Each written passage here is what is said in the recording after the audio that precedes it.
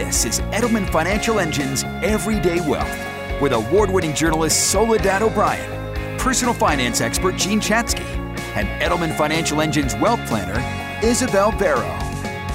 We were talking about recent retirees re-entering the workforce because, of course, post-pandemic, when it might have seemed like a good time to retire, now with all that's happening in the markets, some things going up, namely prices, some things going down, namely your account balances, it seems like maybe you need to unretire. Would you say that at this moment it's more difficult to retire, or are people just more anxious about it? I think the perception is out there that, hey, things are really negative. Maybe I shouldn't retire just because I see in the news that things are negative. It doesn't really mean that your reality is that things are negative for you. It doesn't mean that your expenses have gone up exponentially or that your income is at risk or that, all of a sudden your financial plan isn't going to work anymore.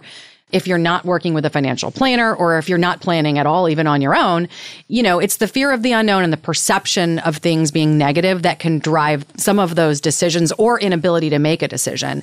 But it's really important to remember that this is a snapshot in time. And when you retire, you don't all of a sudden say, all right, I'm retiring, let's cash it out. I'm 65, I'm retiring with my $1 million.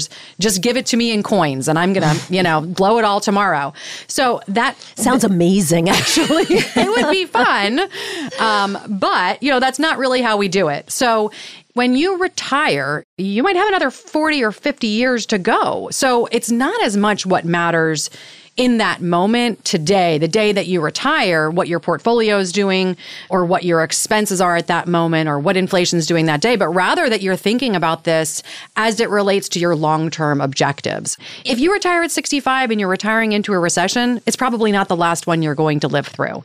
And any good financial plan needs to take those into consideration. It needs to take into consideration a long-term inflation rate. It's not always going to be at 0.nothing like it was for the last decade or so.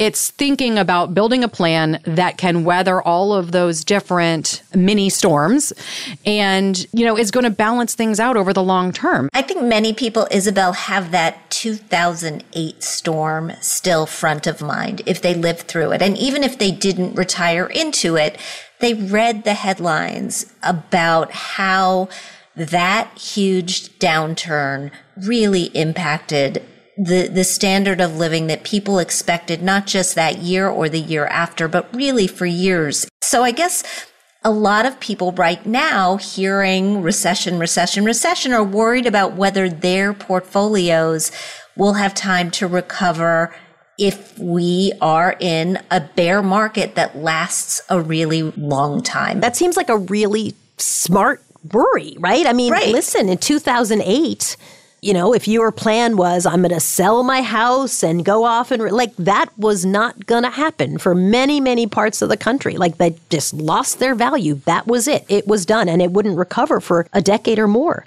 Right. And this is where I think Isabel's framing of this as it has to be about your goals is so appropriate. Wayhue was on the show last week, and he pointed out that the goal of a financial plan isn't just to accumulate, although that's often what we think, but instead to provide you with the life that you want. Money is the tool that we use to get the life that we want. And a good financial plan should be set up to do just that. So if you've got a plan right now and it's structured to just try to grow your money forever without taking into consideration what you want to do with that money, when you may need that money, how much you may need, and when, then I would say you need a new plan.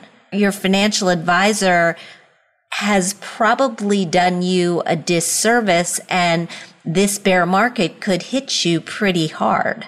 Yeah, and I think that people often become obsessed or maybe too attached and focused on a number. I can't tell you how many times I've met with a prospective client that comes in and they're anchored to $1 million or $2 million, $5 million. If that's your mindset, the last few years have been really great. You've been doing just fine on your own, but then all that changed in 2022, and that number is a lot smaller than it used to be, and it's a scary time to to think about retiring now. We don't focus on a number, we focus on a plan. The money you keep invested is likely going to keep growing with you throughout retirement. And many people are surprised just how quickly the market can sometimes recover. I mean, on average, it's about 2 years to get back to where you were from the valley to the peak. But in 2007, 2008 recession, it was 7 years, actually. In 2020, it was only 33 days. That's why attaching just a number to your plan is not the right approach. Focus on the long-term plan instead. So, for example, that means if you're thinking about retiring in a couple of years, you need to think about the distribution of your income streams. This is a call to the self-starters, to the self-made, and the self-sufficient. It's time to declare a new kind of independence.